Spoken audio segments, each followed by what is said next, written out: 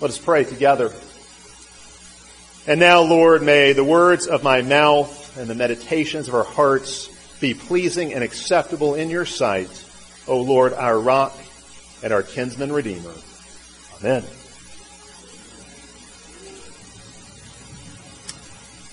Merry Christmas! Merry Christmas. Christmas is a celebration of the incarnation of the Son of God.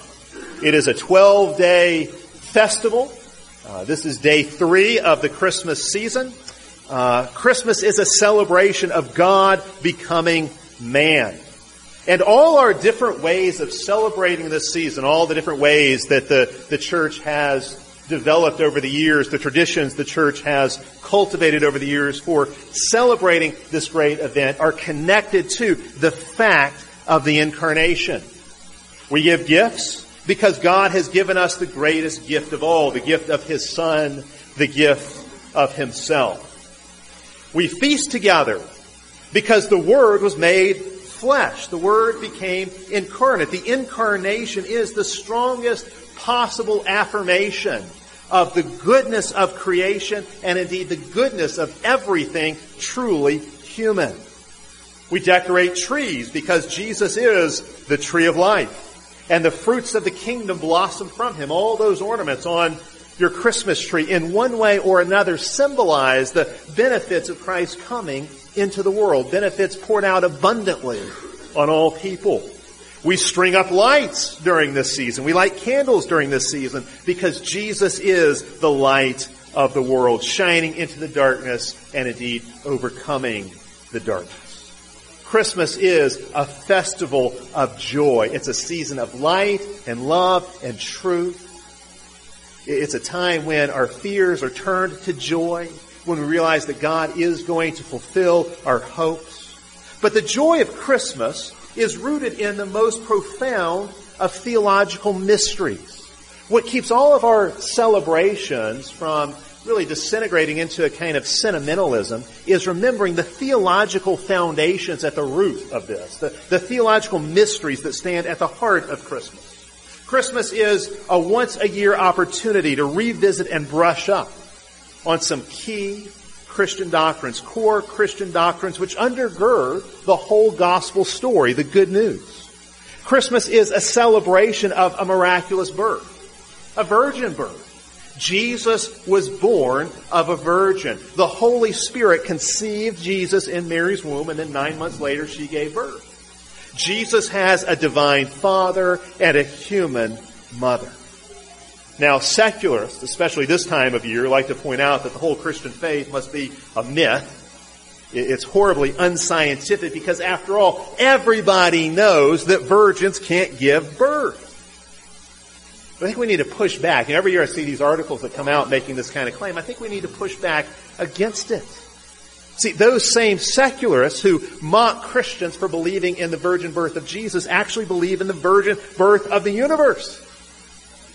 They believe the universe just popped into existence on its own. See, secularists believe that matter came from nothing. That life came from what is not living. That what is conscious and rational came from what is not conscious or rational. That what is ordered and designed came from that which was not ordered or designed. That which has dignity and morality came from that which is not dignified or moral. In other words, secularists have to posit a series of miracles really with no supporting evidence. It's one leap of blind faith after another. There's nothing more unscientific than secularism, raw, pure secularism. The Christian admits this is a miracle. This was an utterly unique, unusual event. There was one miraculous birth, one virgin birth when Jesus was born of Mary. And Christians say, look, the same divine power that created the world in the first place created life in the womb of Mary. The same personal God who created the world, created life in the womb of the Virgin.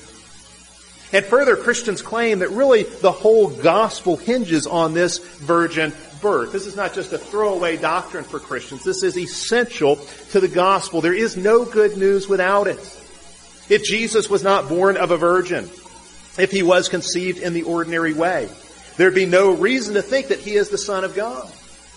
If Jesus had a biological father, there'd certainly be no reason to think he was sinless, and therefore no reason to think he is fit to be a sacrifice to cover our sins. See, the mystery and miracle of Christmas begins in Mary's womb. Christmas is all about the virgin birth. But that means Christmas is really also all about the incarnation. In fact, the virgin birth and the incarnation are really corollaries of one another. They stand or fall together. See, the issue is not just how he was conceived, but who was conceived. Christmas is full of joy and laughter, not just because it points us to a squirming baby. And we know how babies always bring great joy. But more than that, Christmas is full of joy and laughter because it tells us that baby in the manger is God himself. The jaw-dropping joy of Christmas is found in this truth. A truth that is so profound, even so ridiculous, it would seem. We can't fathom it. We can't really even comprehend it. I mean, it's one thing to celebrate the birth of a child. That happens all the time in every culture around the world.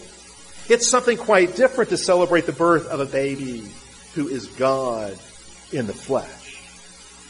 But that's what the incarnation means. This is what Christmas celebrates. The incarnation means Jesus is fully God and fully man. Oh, sure, God had come to visit his people before. God appeared in various ways at various times to his people throughout their history. God had come to visit his people, appearing in the burning bush. He appeared to them in the angel of the Lord. He came to deliver his people out of Egypt. He came to dwell in their midst in the tabernacle, appearing as the Shekinah glory. God had appeared in a multitude of ways to his people, but God had never done this. This was something new. God had never become human before. God had never put on skin. God had never appeared in the flesh. And what's most astounding is the way in which he comes to us. Christmas means not just that God became human, as astounding as that is, but God became a baby. The eternal God had a birthday. That's what Christmas is, God's birthday. It sounds astounding just to put those words together that way, but that's what Christmas is. It is the beginning of the human life of God.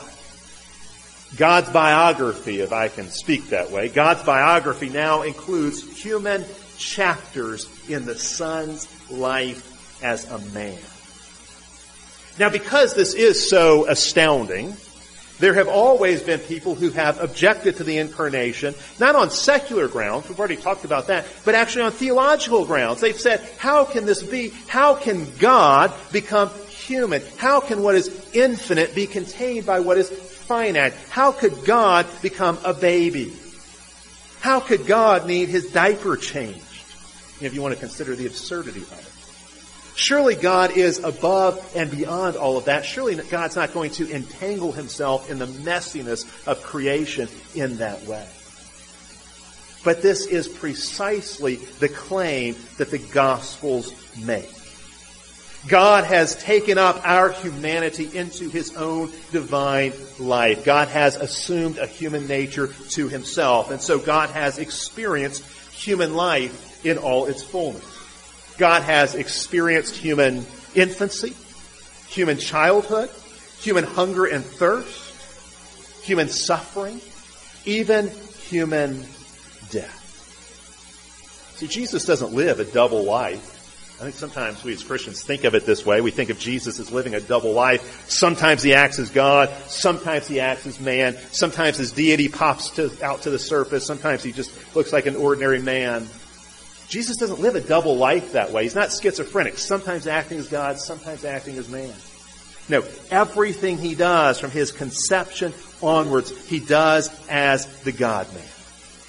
The incarnation means God participates in our humanity in its fullness. That's why Jesus truly is God with us. Jesus is God with us because Jesus is God as one of us. Again, this is what is so amazing about Christmas. God, who created the world, joins himself to his creation. The Creator becomes a creature. C.S. Lewis talked about this in terms of a playwright writing himself into his script and then taking center stage. The God who created the family tree of Abraham became a branch on that family tree with a genuine human lineage. Again, he has a divine father and a human mother. He is God of God and man of man. Two natures in one person. He has human DNA, and he is of the same substance and divine nature as his Father. Everything Jesus does, he does as the God-man. And as the God-man, he does what man must do but could not do. And he does what only God could do and had promised to do. And so as the God-man, he becomes our Savior. There would be no other way for us to be saved but by the incarnation. The Son of God took to himself a human nature without ceasing to be divine in any way in order to redeem us. The incarnation, as we confess in the Creed, is for us and for our salvation. That's what Christmas celebrates. An event so unique, an event so miraculous, there's really no analogy to it. Perhaps the only thing that could be comparable to it would be the creation of the universe in the beginning. Christmas is all about the humanity of God and the humility of God. Christmas is about God coming to be with us by becoming one of us. And indeed, he comes to be with us in the most unexpected of ways and in the most unexpected of places. Christmas is about God the Son becoming the Son of Mary, so that sons of men might become sons of God. And again, without the incarnation, there is no gospel. Without the incarnation, all the good news unravels. If Jesus was fully God but not true man, then God is still distant from us. If Jesus was fully man but not true God, then we are still distant from God. Only because he is God and man can he reconcile us to God and join us to God. Because Jesus is God and man, he unites God to us and us to God. He opens up God's life to humanity, and he opens up humanity to God. In Jesus, union and communion between God and man is restored and reestablished. In Jesus, heaven kisses earth. Divinity kisses humanity. In Jesus, God and humanity become one flesh. God becomes bone of our bone and flesh of our flesh, so that we can become bone of his bone and flesh of his flesh. Nobody had ever talked about God the way the early Christians did. This is why the early church, those first few centuries, the apostles and their successors, why the church was so radical, it was so different. Nobody had ever talked this way about God, and nobody has since either. Christmas was the start of something radical and revolutionary. Think about it. What did those early Christians affirm? They affirmed God had existed from all eternity, yet in the incarnation God now has a birthday. Christians affirm God is Lord over all, yet in the incarnation the Christians confess Mary to be the mother of God, Mary to be the God-bearer. Christians confess that God is omnipotent, and yet in the incarnation, God has revealed himself in weakness, in the manger as a baby, and then on the cross as a crucified man. Christians affirm God cannot suffer, and yet in the incarnation, God has endured suffering and even death. Christians affirm God dwells in heaven, in light unapproachable, and yet in the incarnation, God has come to earth. The light has approached us. Christians affirm God is a spirit and has not a body like men, and yet in the incarnation, God took a created body to himself forever. Christians affirm not even the highest heavens can contain God, but in the incarnation, God was contained in the womb of Mary for 9 months. In one way after another, this incredible truth presses itself on us, and no, we cannot fully comprehend it. It is a mystery. Think about what the Apostle Paul says about this in 1 Timothy 3. Christians have always spoken this way about the incarnation. Paul says there, great is the mystery of godliness, that God was manifested in the flesh. This is a great mystery. Christmas celebrates this mystery, this wonder, this joy. Behind all the presents and the lights and the trees and the turkeys stands this great mysterious reality of the virgin birth of the incarnate God. Now in Luke chapter 2, Luke tells us this whole story, the whole story of Jesus' birth, the birthday of God. The birthday of God in the flesh. He tells us about the time when God became small. And Luke shows us, sometimes in really obvious ways, sometimes in much more subtle ways, who Jesus is and what he came to do. I want us to look at Luke 2 this way. I want us to look at it the way that ESPN on SportsCenter looks at a football game. All right, lots of football games this time of year. You can't watch all of them, so some of them you just got to do what? Catch the highlights on SportsCenter, right? And that's what we're going to do with Luke 2. I'm not going to give you the play-by-play. I'm going to give you the highlight reel. The highlights here in Luke chapter 2. What are the highlights? What are the high points in Luke 2? As Luke tells us this story of God's birthday. Well, Luke begins with Caesar's decree. This is really the setup for the whole story. Caesar wants to register his subjects. Caesar is so drunk with his own power, so arrogant. He thinks all the subjects of his realm belong to him in such a way that he can move them about wherever he wants them, and so he wants to register his subjects. But it's really important to note how Luke begins this story. He does not begin by saying, once upon a time. He does not begin by saying, long, long ago in a galaxy far away. Or in a Galilee far away, as I heard somebody put it this week. Luke shows us this story is not some kind of self-contained myth. It's not some kind of fictionalized account. This story intersects with real history. That's why you've got these time signatures here. You can put a date on this. You could stamp a date on this event. You've got kings and rulers identified. You've got places identified. The place Mary and Joseph are from, the place they have to go to, which is identified as Bethlehem, the city of David. This story doesn't take place in Narnia or in Hogwarts or in Middle-earth. This story takes place in places that you can visit today. Luke wants us to know that the birth of Jesus took place on a real day in a real city. This is real history. But at the same time, I think as Luke sets this out, he is showing us something about Caesar over and against Jesus. You know, it looks like all the power is on Caesar's side. Caesar's empire seems to rule over all. Caesar's empire had conquered the Middle East. That's something not even the American empire can accomplish. And yet Caesar did it.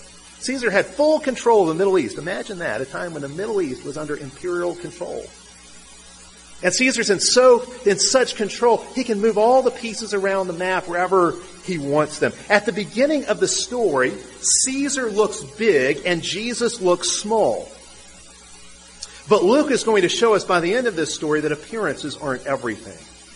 It looks like Caesar has all the power. It looks like Mary and Joseph are just pawns of Caesar's. But Luke wants us to see there is a greater power than Caesar's at work. Behind Caesar's decree, there is the decree of the Lord God Almighty.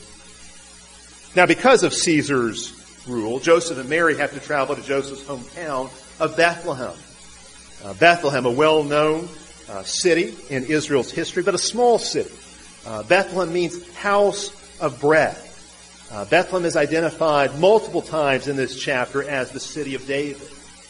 Now, this wasn't a terribly long journey, but it still would have been a difficult journey to make. If you think your holiday travels were difficult, this journey was even more difficult. As an expectant mother, Mary would have had a hard time making this trip. It would have been difficult for Joseph to take an expecting wife with him on this trek. And of course, this is all to satisfy the demands of an oppressive government. They're not going to visit family and celebrate something the way we are when we travel this time of year. This is just to satisfy the demands of an oppressive regime. Well, they make their way to Bethlehem. They go to the city of David. And the fact that Luke identifies this place as the city of David is very telling. Right off the bat, you've got Caesar, but then you've also got Jesus being linked with David, with Israel's greatest king. Right out of the gate, we see there's going to be a connection between Jesus and David. And no doubt, too, for careful readers of the Scriptures, Bethlehem would have called to mind that passage in Micah chapter 5, where one of the prophets, many, many centuries before, had declared that the promised king, the promised Messiah, would arise from Bethlehem. Well, Luke tells us that when they got to Bethlehem, the time came for Mary to give birth. And so she gave birth, but not in a comfortable home, but in a manger. She placed her child in a manger. Now, this is definitely also a highlight. Jesus is born in a place where animals are kept. And he's laid to rest in a place where animals feed. And I think Luke wants us to see here what's going on. This is already a clue as to why Jesus came. Jesus was born to be the bread of life. He is the true manna that has come down from heaven for the life of the world. He will be the sacrificial feast for God's people.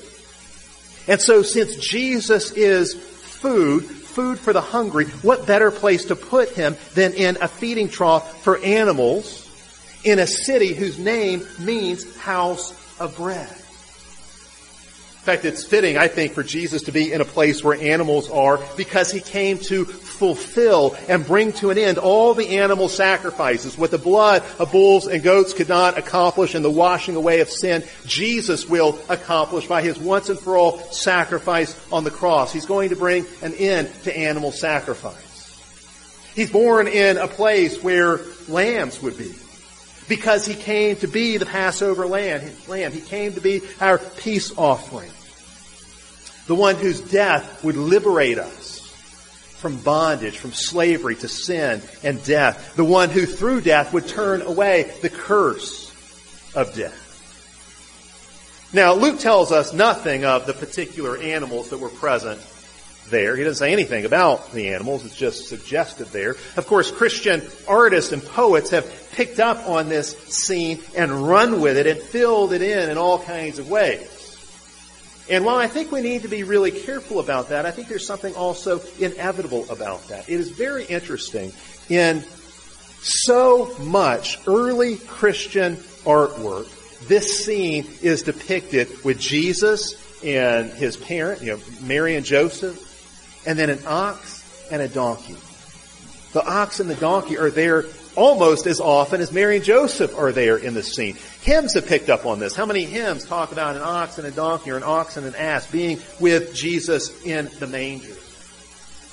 And that's because Christians realize that this scene, this setting, tells us so much about why Jesus came. You have an ox and a donkey, a clean animal and an unclean animal. Why? Because Jesus came to reconcile Jew and Gentile to each other through his sacrifice on the cross. The clean, the Jews, and the unclean, the Gentiles, we brought together through his sacrifice.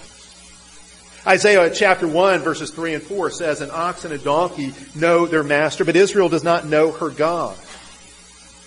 Perhaps in some strange way, that passage in Isaiah connects with the manger scene. Certainly, Israel did not recognize baby Jesus as her Lord and as her God. But the ox and the donkey were there present with him when he was born. Well, who hears of this birth first? This is certainly another highlight here.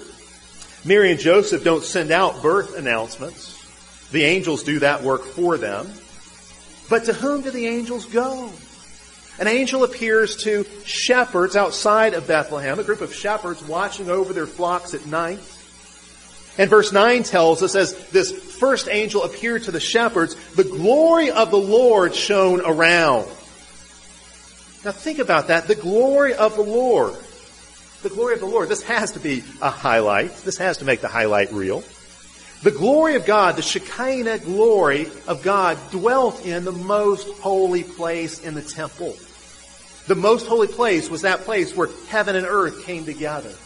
The place where the glory of God dwelt on earth. If that glory is now shining on the shepherds, it can only mean one thing. This child who has been born has come to open heaven.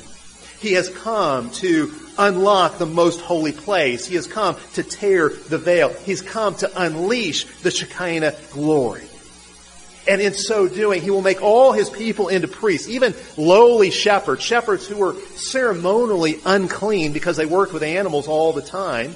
Even shepherds will be priests who have access to the Shekinah glory.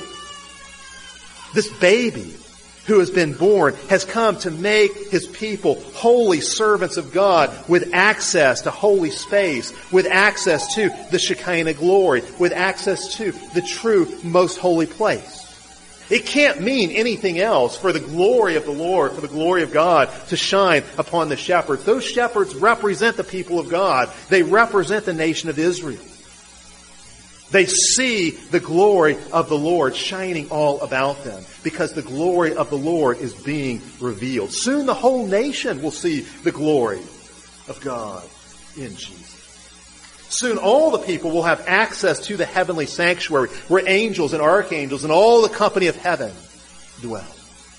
Soon all of God's people will have this kind of access through this child who has been born. He came to open heaven, to open the gates of heaven so that all who trust in Him might enter and see that same Shekinah glory and dwell in that same unapproachable light. Well, this one angel begins the announcement, but then a whole host of angels erupt together in song. It's really an army of angels. A squadron of angels has been sent out to these shepherds. A platoon of angels appears to these shepherds in the night sky. And just as there was glorious musical praise at the temple, so there is glorious musical praise here. That's really what this is, a temple scene with the Shekinah glory and the cherubim and the angels, and now the shepherds functioning as priests with access to the most holy place. The angels sing. Job tells us that the angels sang when the foundation of the creation was laid. Now the angels sing again as the foundation of a new creation is laid. They sang at the beginning of the creation. The book of Job tells us that. Now they sing again at the beginning of a new creation. And their song is yet another highlight. They sing glory to God and peace on earth. And I think that's actually a good summary of why Jesus came. Really a splendid summary of the whole gospel message. Why did Jesus come? To bring glory to God in heaven and to bring peace to men on earth. Glory and peace. Those are the key words here in this psalm. Glory ascending from earth to heaven and peace descending from heaven to earth. Christmas is about His glory and our peace. The greatest revelation of God's glory is found in baby Jesus, and the coming of this child will bring peace to God's people. In fact, when the angel speaks of a child being given to you, he's really echoing the language of Isaiah 9, where the Lord says, "For unto you a son is given, a child is born." Isaiah 9 goes on to prophesy of this child. It says, "Of the increase of His government and peace, there will be no end." Jesus came to bring an ever-increasing, never-ending peace. You look at the world around us and you might think, well, where is this peace? It seems the world is getting worse and worse and worse. But how can you look at the Bible and not think that it's going to get better and better and better? Oh, sure, there are ups and downs over the course of history, but Jesus came to bring an ever-increasing peace. In other words, He came to answer our biggest question. He came to solve our biggest problem. Ever since the creation of the world, since man fell into sin shortly thereafter, what has the biggest problem been? It has been the lack of peace. Creation lacks shalom. Sin wrecked shalom. Sin stole away the shalom. Creation lacks peace.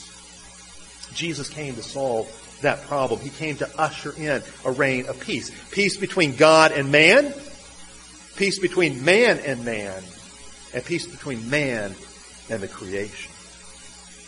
Well, the angels also give this child a name. He is to be called Christ the Lord. they say in verse 11, Christ meaning anointed one. He is the one who will have the Holy Spirit poured out on him in all its fullness. He's the Lord. Luke has already used this title, Lord, multiple times in the first chapter in his gospel. And every single time that name, that title, Lord, is used in Luke chapter 1, every single time it refers to God, to the true God, to the Lord of Israel. When the angels use that title here, it must be the same. They are announcing this baby born to Mary is the Lord incarnate. He is the Lord clothed in human flesh. Who is Jesus? God in the form of a baby. That's what the angels are announcing. And then at the end of the story, what do we find? The angels have heard this song. The shepherds have heard this song of the angels. The shepherds go to the manger. They find it just as the angels had announced them. They said, you will see a sign. They see that sign. What happens to the shepherds? What do we find at the end of the story? The shepherds are doing their part. They're functioning as priests. They become missionaries and teachers and evangelists. They are telling others the good news. They're praising God and rejoicing. The shepherds are doing their part. What do we find at the end of the story with Mary? Mary is doing her part.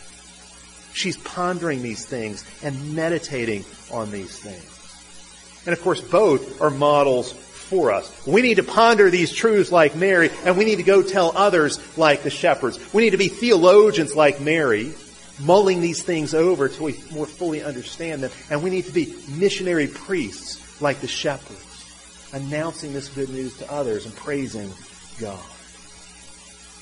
Well, what's the upshot of all of this? When you get down to it, what does Christmas really mean for us? Why is this story so joyous, so spectacularly joyous? Well, we all know how exciting it is when an underdog wins the big game. I mean, unless your favorite team is the favorite, right? We all know how exciting it is for the underdog to win the big game. The unexpectedness of it, the surprise of it, multiplies the joy. Now think about this. Who, going into battle, and not just any battle, but a battle for humanity, indeed, a battle for the cosmos, who, going into battle, would send a baby? Who sends a baby into battle? Who sends a baby to the front lines of the battle? Well, God does. That's who. God has chosen to come in this form. God has chosen to win through weakness, to triumph through humility. Think of all the great stories where evil is defeated through weakness and sacrifice. This is not really a motif in the ancient world. It's the gospel that made this a kind of epic story that gets told and retold in all different kinds of ways. I mean, think about Star Wars. You know, Star Wars is all the rage right now, right? I haven't seen the new movie yet, but think about one of the old movies. Think about the fourth movie in the series, where Obi-Wan Kenobi is battling Darth Vader. And he tells Vader, if you strike me down, I will become more powerful than you can ever imagine. And at a key moment, as they're having this lightsaber battle, Obi-Wan drops his guard. He lowers his guard and lets Vader strike him down. And what happens afterward? He does become more powerful than Vader could have imagined. He's able to spiritually guide his disciple Luke to destroy the Death Star. He's able to spiritually guide his apprentice to victory because he sacrificed himself. He gave himself away in weakness, and it led to the victory. Okay, now you can go tell all your friends that your pastor used a Star Wars illustration, and so you go to one of the cool churches in town, right? Okay. But it's not just that. I mean, it's story after story after all of our epic stories now work this way because of the gospel. Think of the Lord of the Rings. It's not a Christian allegory, but it's deeply filled with Christian motifs and imagery. You've got the hobbits, who are the smallest and weakest and humblest of all creatures in Middle-earth. And yet they're the ones who defeat the mighty Sauron. Unexpected victors, unexpected champions, doing it in an unexpected way. Rather than seizing the ring of power and using it for themselves, they sacrifice themselves in order to destroy it. They win the victory not by grasping for power, but by renouncing.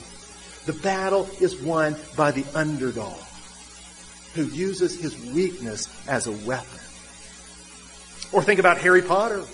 Harry Potter is still a boy, still a young boy, but he saves his friends not by trying to overpower Voldemort with superior wizardry or skill, but rather by allowing Voldemort to kill him. Sacrificial love defeats the curse. Sacrificial love throws up a shield of protection over all of Harry's friends. Harry masters death by dying. Okay, what do you have in all of these stories? These mythical stories resonate with us. They strike a chord deep in our hearts and in our souls because they echo the true story of the gospel. See, how has God won his great victory? How has God defeated sin and Satan and death? What weapons has God wielded? A baby in a manger and a naked man hanging on a cross. The manger and the cross. That's how God wins. It's power through weakness. It's life through death. It's honor through humility. It's glory through sacrifice. It's victory through defeat. It's riches through poverty. That, my friend, is the joy and the wonder and the mystery of Christmas. Christmas is about joy. Joy is all over the place in Luke chapter 1 and 2. It seems every other emotion people have, whether it's fear or wonder, whatever it might be, it eventually resolves into joy. Mary rejoices in chapter 1 when Gabriel tells her she will have a child. John the Baptist rejoices in Elizabeth's womb when he draws near to Jesus who is in Mary's womb. He dances and leaps for joy. The angels announce glad tidings of great joy to the shepherds. The shepherds go out rejoicing and praising God. Mary quietly hides this joy in her heart. See, this Christmas, join in the joy. Join in the laughter of God the Father. Join in the song of the angels. Join in the worship of the shepherds. Join in the meditations of Mary. Rejoice in Jesus, born of a woman, and come to die for our sins, and rise again in victory. Let's give God thanks. Father, we do thank you that in sending Jesus into the world, you sent joy into the world, joy unspeakable. You sent your Son, and your Son became small so that we might have big and great joy, joy unspeakable, so that our hearts might burst with the joy of this good news. May it be so to us this Christmas season, and indeed throughout the whole course of our lives, that we might radiate with a joy that only Christ and his gospel can give. This we pray in his name. Amen. Let us stand for prayer.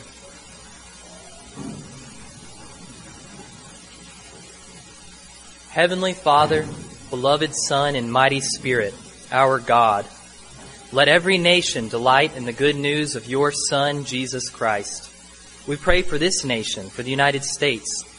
Grant wisdom to President Obama and his administration, members of both houses of Congress and the Supreme Court.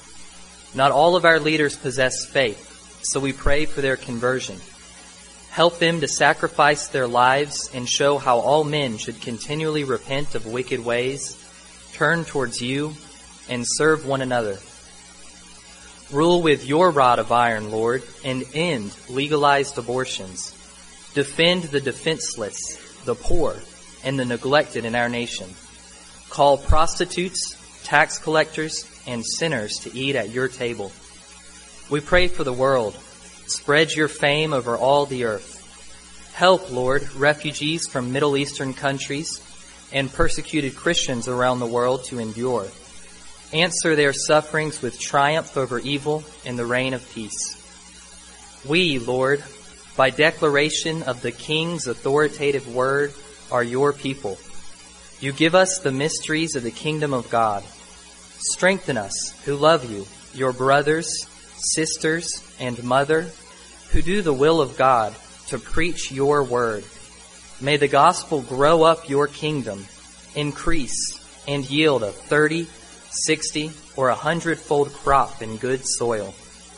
Bless the Theophilus Institute with financial supporters, new students, and strong relationships with local pastors and people in our community. Help this church to honor you with our lips and to love you from a pure heart. Open our ears to receive your teaching, restore our eyes to see your glory with increasing clarity, and loosen our tongues to confess Jesus is the Christ. Set our minds on God's interest, not on man's. Fill our hunger for righteousness. Give us peace with one another. Help us to pray in the Holy Spirit on all occasions. Maintain the flavor of our saltiness. We bring even little children to you. May we not cause anyone to stumble. Yes, prevent us from becoming a den of robbers, but instead build us up as the house of God. Loosen our tongues to deliver the message of the Scriptures and to make Christ's reign known. Shield us from our enemies and lead us along His way of wisdom and righteousness and peace. Anoint with the Holy Spirit all ministers of your gospel, especially all CREC ministers and churches of Athanasius Presbytery, our close circle of brothers and sisters, but also all your pastors serving in many denominations. Make healthy the local churches so people may gather together to worship and honor you. Great Physician, reach out your hand and heal our sick and afflicted people. We pray for health and strength for Debbie Woods, Ashley Hamblin, Miles Harrison, Lindsay Scogan, Kia Shoku, Ashton Motes, Michelle Stevenson, Bethany Laughlin, Finley Evans' friend struggling with MS, and for our aging parents and grandparents, Blanche Laughlin and Kathleen Duquette's mother. We pray for all battling cancer, for Brenda Jordan's, for Tammy, Tim Hamblin's sister, for Kendall Touchton's father, Devin Tartar, Joyanne Perry, Sylvia Douglas, Gregory Morris, Martha Goodwin, Patsy Sadler, and Nathan Hamilton, and for others. Lord, increase our faith in your care, and so we may seek you in prayer. Calm our fears, and in your mercy, amaze us by doing great things for us. You even astound us by raising life up from death. Have compassion upon mankind, and provide your body, even for those who behave like sheep without a shepherd. Father, Son, and Holy Spirit, have mercy upon us. And now hear us as we pray the prayer your Son taught us to pray.